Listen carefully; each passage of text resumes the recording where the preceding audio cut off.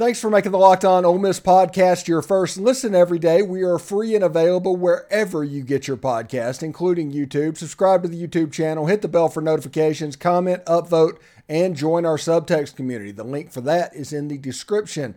I'm here with Tom Vanderford for his weekly segment. How are we doing, Tom? Hey, I'm doing groovy. Yeah, we got a nice new look Locked On Ole Miss podcast set up here. This is like the first time we've used this one. I like it. I like it a lot. Yeah, let's just go ahead and jump right into it. Ross Dellinger just reported that the SEC is going to go 1 year, only 1 year, at 8 games and then move to 9 games. And part of these 8 games is going to be preserving these rivalries like LSU, the third Saturday in October, the Deep South's oldest rivalry, the stuff that we wanted, the demands that we had, and I'm not saying they listened to us, but what we were yelling about all week on this channel, it looks like that is going to be taken care of moving forward. But a temp situation like this, it always makes me nervous that this is going to be temporarily permanent. So we'll see whenever they get to Destin next year if they keep their word. Right, yeah. I'm sure there are certain teams in the conference that like the 4 non-conference games so they can get their guaranteed 4 wins, and then they only have to win 2 conference games to get to some minor bowl. But I think our aspirations are higher, and I'm not too worried about that. I think our mindset is bring it on, let's play. And so I'm looking forward to the 9-game SEC schedule. You know, you got to think about it. Look, we had a 10-game nothing but SEC schedule during COVID. So, and I loved it. It was SEC game every week. You didn't have to worry about, flipping the channels and watching somebody play the Sisters of the Poor or whatever it is. It was really good football. So I'm looking forward to that. And, like the old saying goes, if you can't stand the heat, get out of the kitchen. Absolutely. And I think it was Mississippi State. Mississippi State doesn't necessarily have a secondary rival. I was trying to think of who Mississippi State's rival other than Ole Miss was. What game would be so important if they'd be upset if they missed? Yeah, I've got a friend at work that says that their secondary rival is Alabama, but because they're so close to each other, I guess, on the same highway. But I don't know. You're supposed to win your rivalry games every once in a while, so I don't know. Yeah, yes, I was thinking, Arkansas has kind of turned into something, but it's not where Ole Miss and Arkansas is. And LSU just laughs at the idea of playing state. Maybe A&M? Maybe because, I know State would like that because in the past few years they've won more than they've lost with A&M. So they usually fit and match up well against them. So that would be something. But, ours are easy. I mean, our top 2 rivals are LSU and State. Mm-hmm. Probably number 3. My friends, Arkansas is number 3? Yeah. Sir? Arkansas is number 3, probably? Yeah. Mm-hmm. Yeah, I'd say Alabama 3. I'd say Arkansas is probably number 4. I wouldn't put Alabama up at 3. I would put Alabama at like 5. I think Arkansas and then Vanderbilt because they played Vanderbilt 100 times. Long history with Vanderbilt.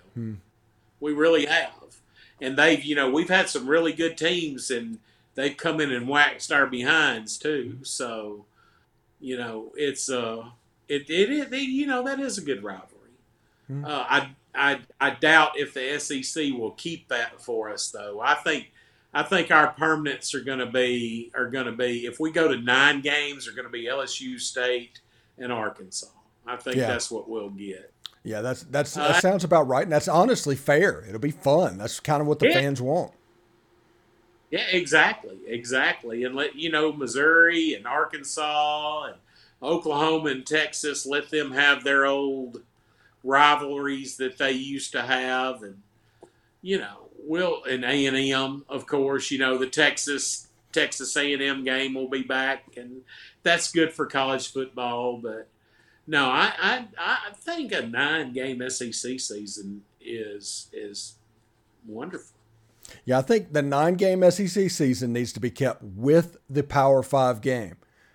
Everybody shouldn't get out of these Yeah, Power 5 games. It should be required because Kentucky plays Louisville, Florida, Florida State, South Carolina, Clemson.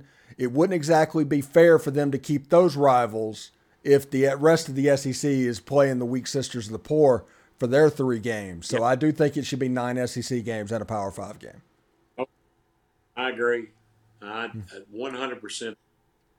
You But know, that's good. And that's what the SEC's about. And you got to compete.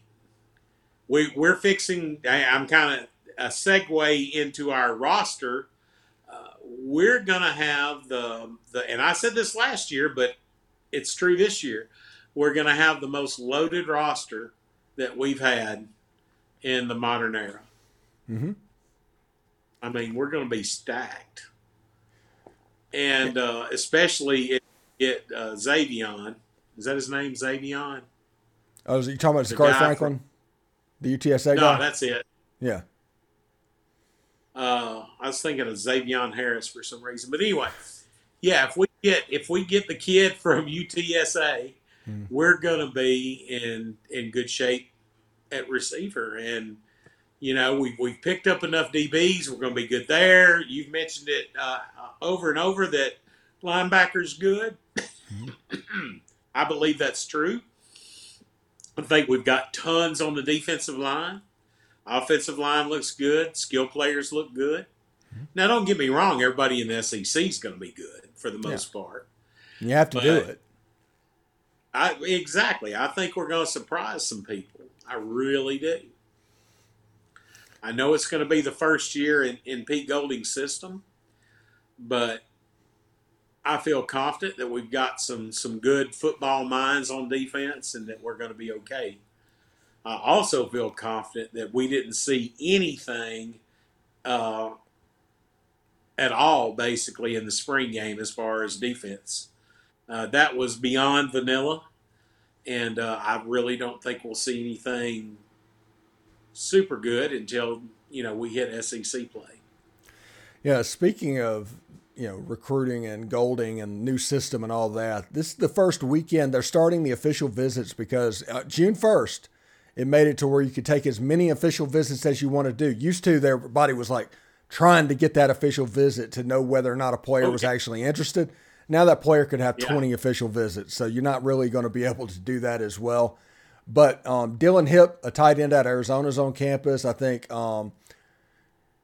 Joseph Cryer is on campus. I think 2 others are as well. Football-wise, there's a basketball-wise, there's a 2024 7-footer that decommitted from Auburn that's on campus right now as well.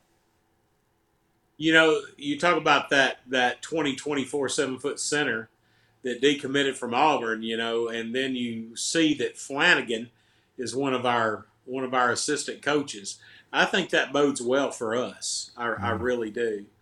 I think we've recruited lights out in the portal, in my opinion, in men's basketball.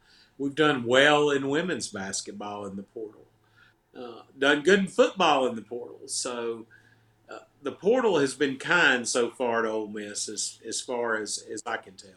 Yeah, they just got a commitment from Jalen Murray from St. Peter's, the Peacocks, looking to come to Ole Miss. This is a point guard from New York City, super quick. He's a little bit taller than Ruffin, but honestly, he's as quick as a pre-surgery Ruffin was. You just saw him going by people in his highlight tape.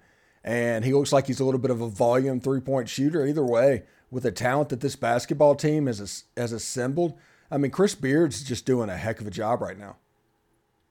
Oh, I completely agree. I've never been a huge basketball fan. Everybody that knows me knows I'm a football fanatic, but I've been impressed with what he's done, and the people that I listen to that do know about basketball, we're all saying, all we need is a point guard, man. All we need is a point guard. All we need is a point guard. And then we get this kid from St. Peter's. So I think Chris Beard knows what he's doing. I think we're going to be the most improved team in the SEC in basketball. Yeah, kind of feels like he knows what he's doing for some reason. Yeah. Yeah, well, I mean, his record shows it. His recruiting record shows it. He made it to the finals at Texas Tech. So that's pretty good pedigree as far as I'm concerned. And I love Coach Yo. I think she's doing good. Um, I wasn't surprised to see that they didn't extend Coach Bianco's contract after this year. Of course, if he has a really good year next year, I'm sure that they'll. It's and I'm sure Keith Carter and Coach Bianco are big boys. They know that he got rewarded for last year with a new contract, and they know that he couldn't be extended this year because of the record.